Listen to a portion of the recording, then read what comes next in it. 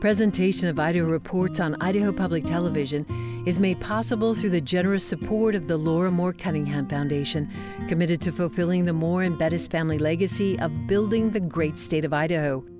By the Friends of Idaho Public Television and by the Corporation for Public Broadcasting. While the state's coronavirus numbers continue to rise exponentially, the governor and State Board of Education have transferred most COVID-19 decision-making to local government officials. But are they well equipped to respond to this crisis? I'm Melissa Davlin. Idaho Reports starts now.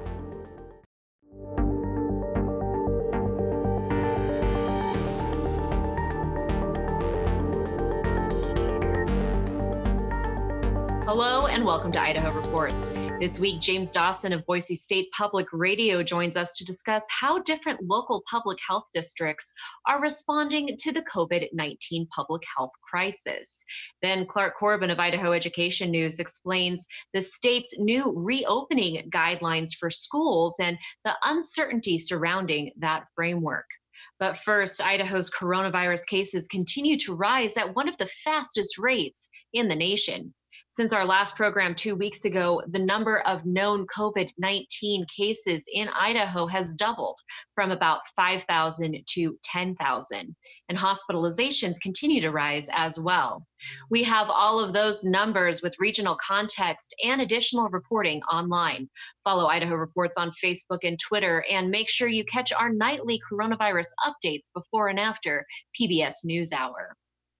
Despite repeatedly breaking single-day records for new cases in the last 2 weeks and not meeting the criteria to advance past stage 4 of reopening Idaho, Governor Little said Thursday that the state will continue to leave coronavirus-related decision-making like mask mandates and business closures up to local government agencies such as cities and public health districts. He also said that he expects students to return to school for in-person instruction for the upcoming fall semester. I support the mayors and local public health officials across the state who are making tough decisions to protect citizens and preserve healthcare capacity. We want our students back in school at the end of the summer. We want our economy to rebound as quickly as possible. Our personal actions are the single most important thing we can do to make this happen. Over the past 2 weeks, Idaho did not meet the criteria to advance past our final stage of the Idaho Rebounds Plan. We will remain in stage 4 for at least another 2 weeks.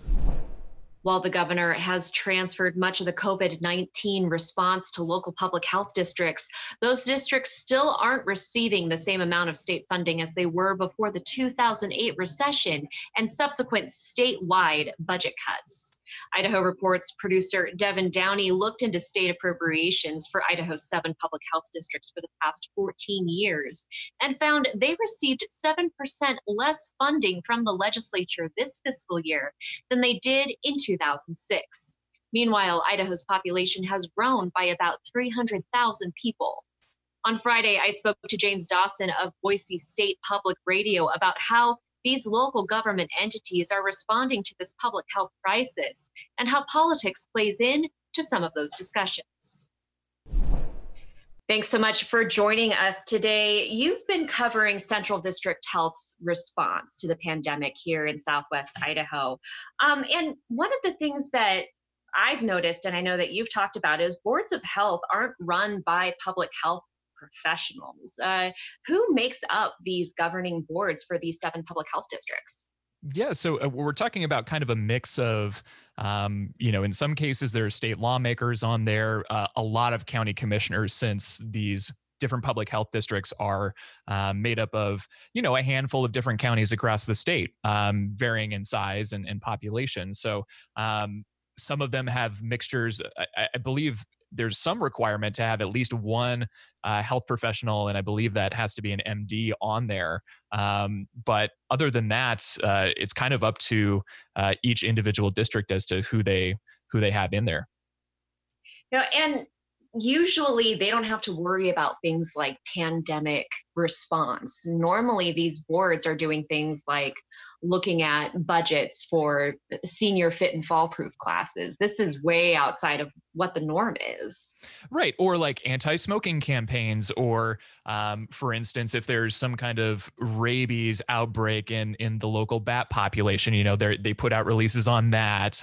Or sometimes they'll also partner with other agencies on deadly algae bloom outbreaks in the summer, right? And so those are more in their wheelhouse. They usually don't have to deal with a global pandemic on their hands, right? And so, you're just seeing like the fallout, I suppose, of what that actually means now that we're in one.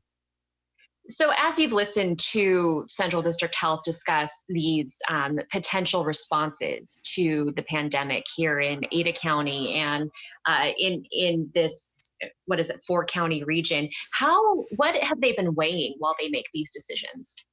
Well, and Central District Health is different from a lot of the different public health districts across the state, where there are more medical professionals on their board than most. And so I think the discussion has generally been more around scientific facts and what is used to combat the virus. Obviously, Ada County has the largest outbreak in the state and has for the last several weeks. So they've been pretty disturbed by the fact that it's growing at such exponential speed here.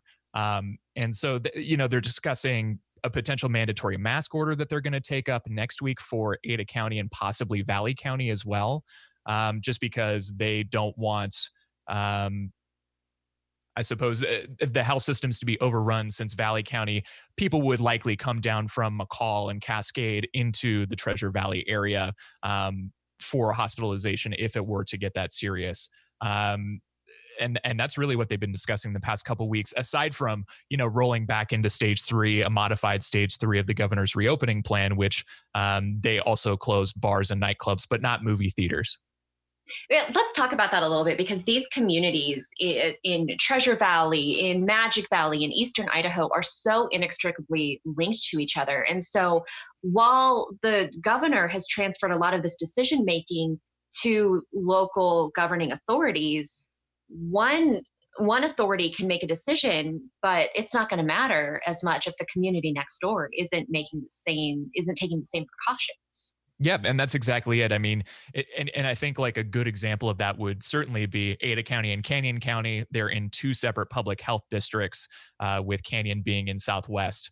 And they met this week too, saying that, well, it's kind of alarming. I believe the director said those words exactly. This is kind of alarming, but I think we're managing it okay, even though Canyon County has the second largest amount of cases week after week after week for the past several weeks compared to Ada County. But people commute back and forth to live, work, play, shop, whether they live in Nampa or Caldwell and come to Boise or Meridian or Eagle.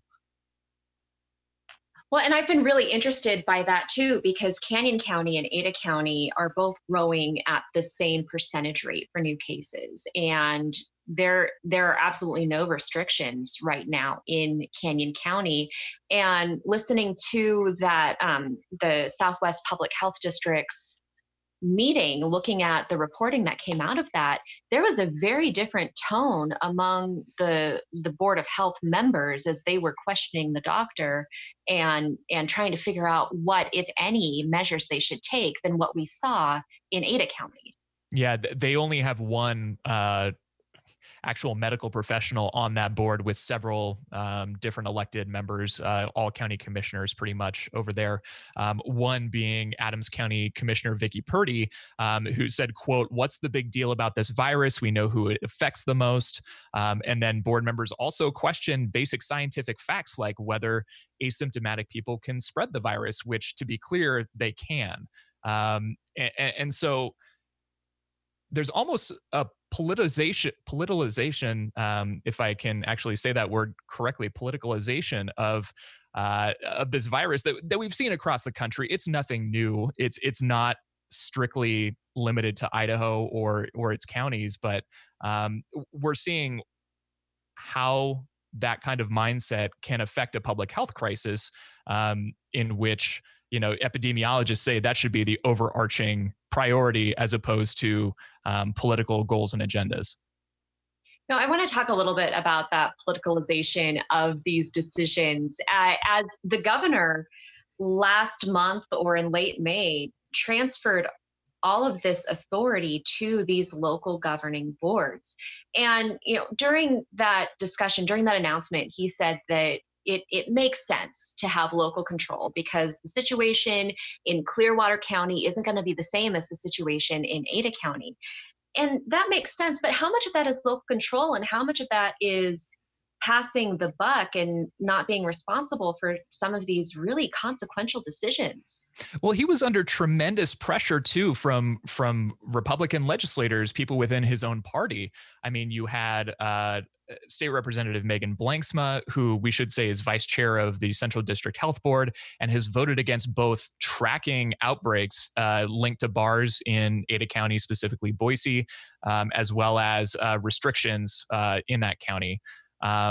She's always been trumpeting like let's transfer control to the local public health districts, and most notably you had a pretty long letter too, from House Speaker Scott Bedke saying the same thing, and that he couldn't guarantee that there wouldn't be political consequences on your executive authority and power when the legislature resumed in 2021.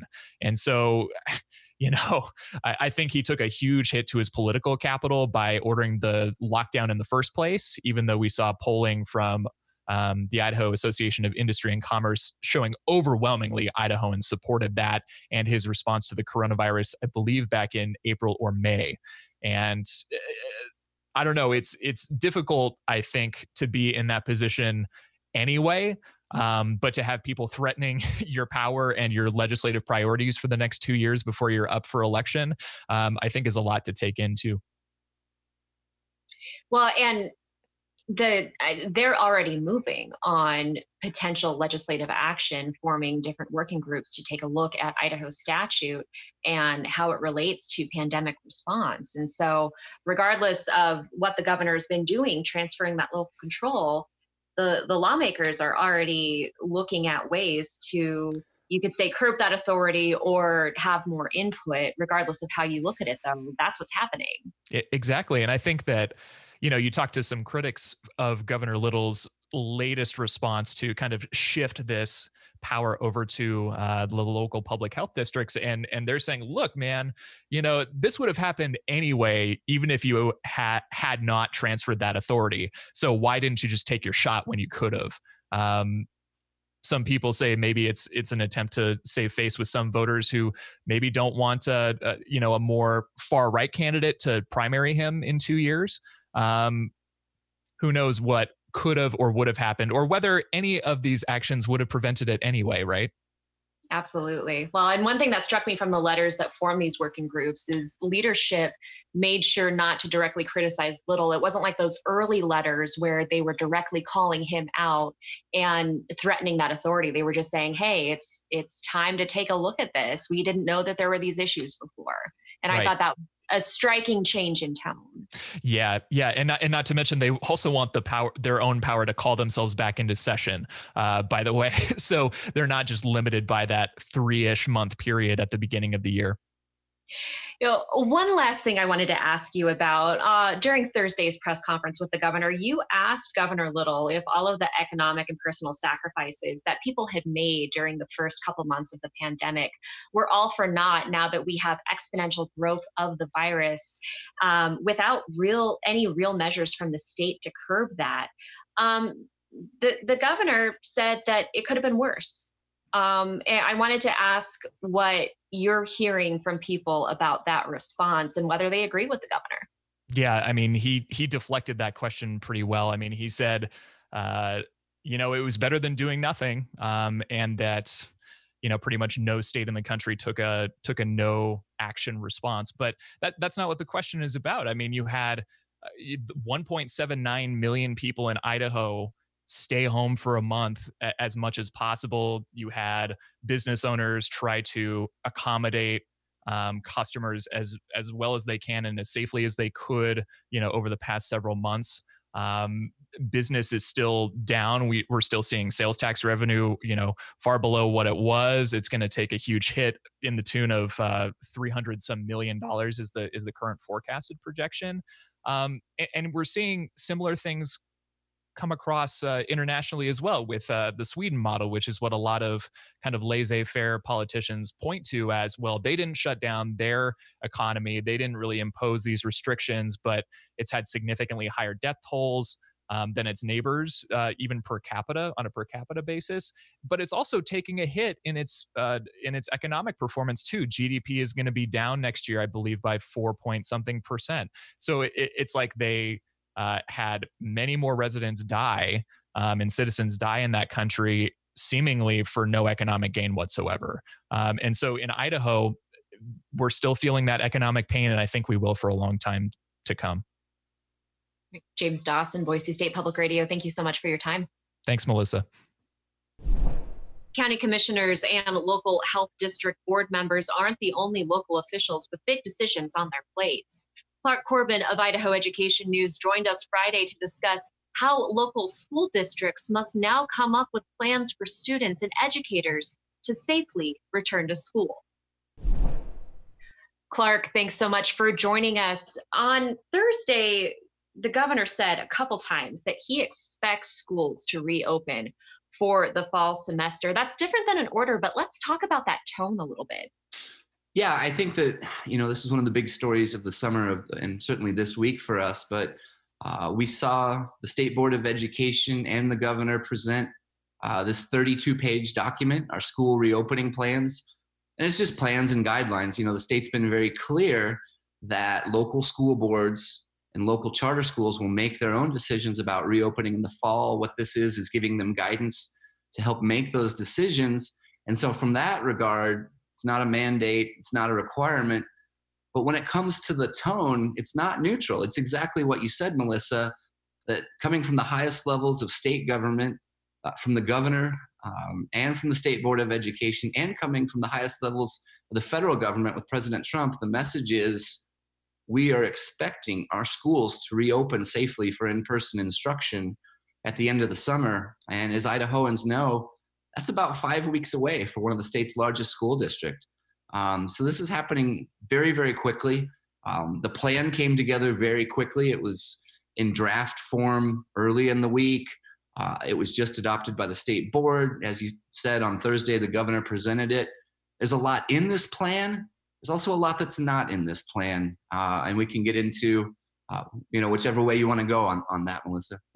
Yeah, let's walk through the basics of that plan. This is something that you have been following pretty closely. Yeah, it's come together over the last 4 weeks. There was this working group appointed by the governor and the state board that developed it very quickly. They originally had a self-imposed June 30th deadline, which they missed.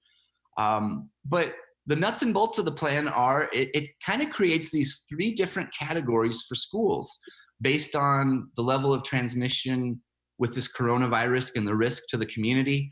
And it's everything from, so there's 3 categories, everything from category 1, which is no community transmission.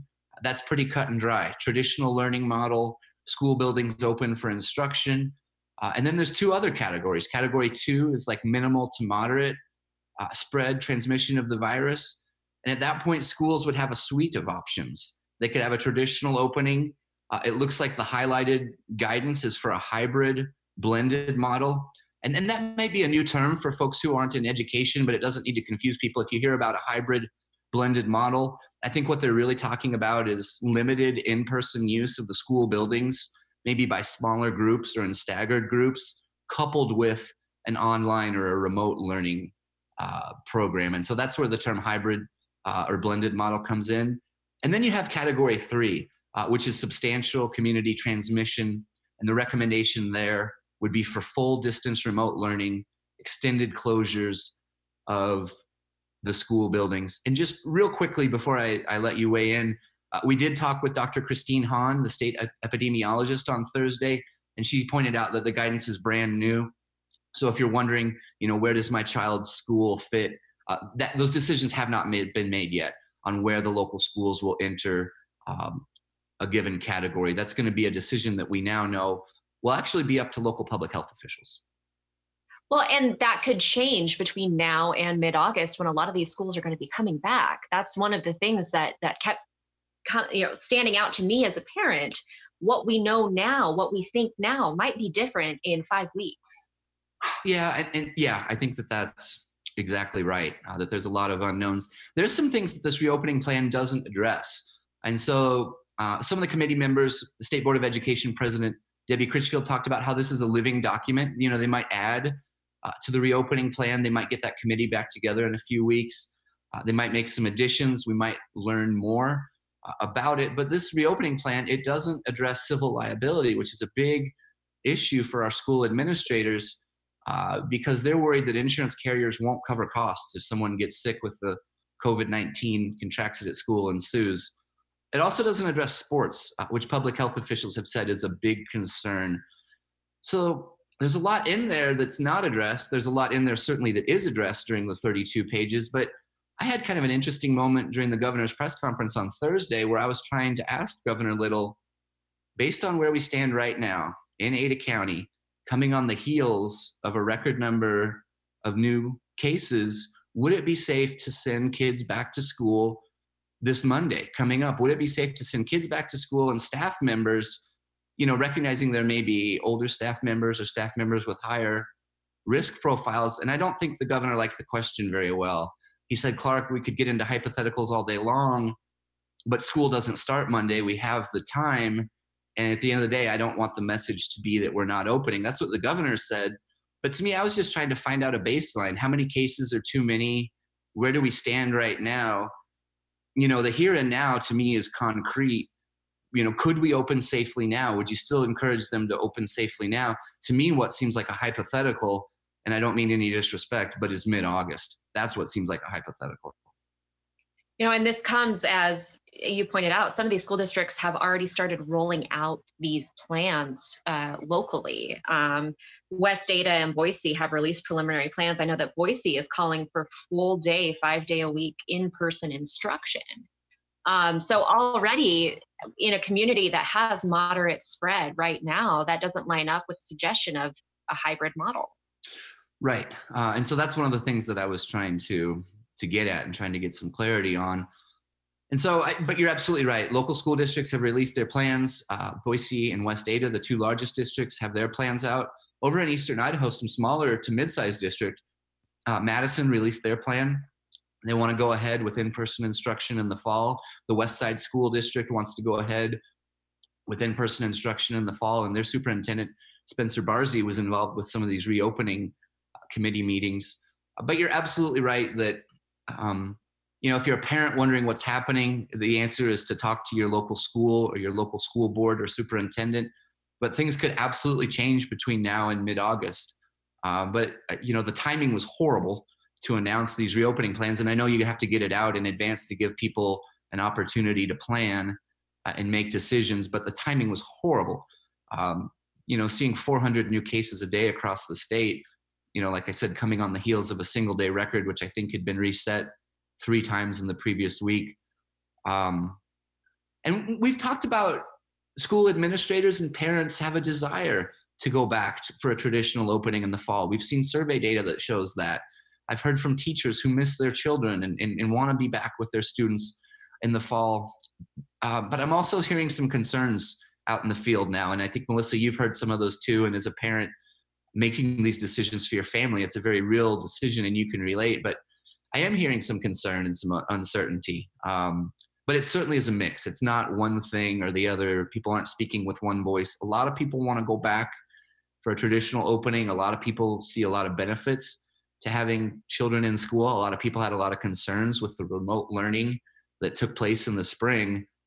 But now as the cases spike, we're seeing concern about, do I send my kids back? What would that be like? What are the plans like? How are we going to deal with this? And so the way I'm treating it is it's a big story for me for the rest of the year. Well, and certainly not everybody has the privilege of being able to stay home with their children if physical in-person learning isn't a possibility in their district. But at the same time, I'm seeing a lot of questions that don't seem to have answers in the state plan or even in the district plans. Like, how much responsibility is on the teachers to, say, enforce masks or hand washing, or what happens if a student shows up and has a slight cough but doesn't have a fever? How much falls on these teachers who are already, underpaid compared to their colleagues in other states? Who already have a lot of responsibilities and are already dealing with changing dynamics. Yeah. There's a lot of questions. Masks are in the plan, face coverings are in the plan, but it talks about, depending on what category it is, there's a different response or recommendation, but it talks about, recommended but not required. And once you get into category 2, it talks about, making masks available for your staff members and for, anybody who doesn't have a mask but would like one. But Debbie Critchfield, the State Board of Education president, said that it's her understanding that schools would be required to comply with any of these local masks orders that we see in communities. Just thinking of Boise, McCall, some of the communities that have had mask orders come out in the last couple of weeks. She thinks that schools would be obligated to adhere to that. But yeah, who enforces it? And also, I've heard some talk about, is it going to be the parents' responsibility to screen their children every morning before they send them to do a temperature check? And so a lot of these decisions are going to be, individual responsibility and made at the local level. And there's just a lot that we still don't know. Only 5 weeks out from the first day of school, a lot we don't know. And this comes as schools, along with every other state agency, are being ordered to cut their budgets by 5%. Yeah, that's exactly right. The new fiscal year just started, 10 days ago? The new budget year for the state of Idaho. And, people are expecting and bracing for the 5% cuts on top of the previous 1% holdbacks and everything else that we've been through.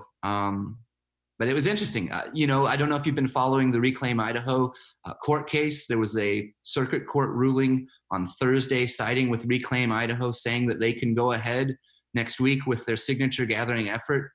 Those folks are trying to raise corporate and income taxes to raise up to $170 million for public schools. That's the group that was behind the successful Medicaid expansion effort a couple of years back. I think they have 48 days to get back in the field and try to get the signatures to get that on the November ballot. But meanwhile, the state is going to appeal that to the Supreme Court, and they're trying to appeal the First Amendment case too. But it does look like Reclaim Idaho is geared up and is going to start resuming its signature gathering drive next week. As always, so much to talk about in education, and I'm sure we'll have you back on. Clark Corbin, Idaho Education News, thank you so much for your time. You're welcome. Thanks for having me on. Thanks for watching. For updates throughout the week, make sure you're following Idaho Reports on Facebook and Twitter, where we bring you updated numbers and analysis throughout the week. And just a reminder, you can also listen to all of our programs and web extras in podcast form. Search for Idaho Reports on your favorite podcast platform, including Spotify, SoundCloud, Google Podcasts, and Apple Podcasts. See you next time, and stay safe, Idaho.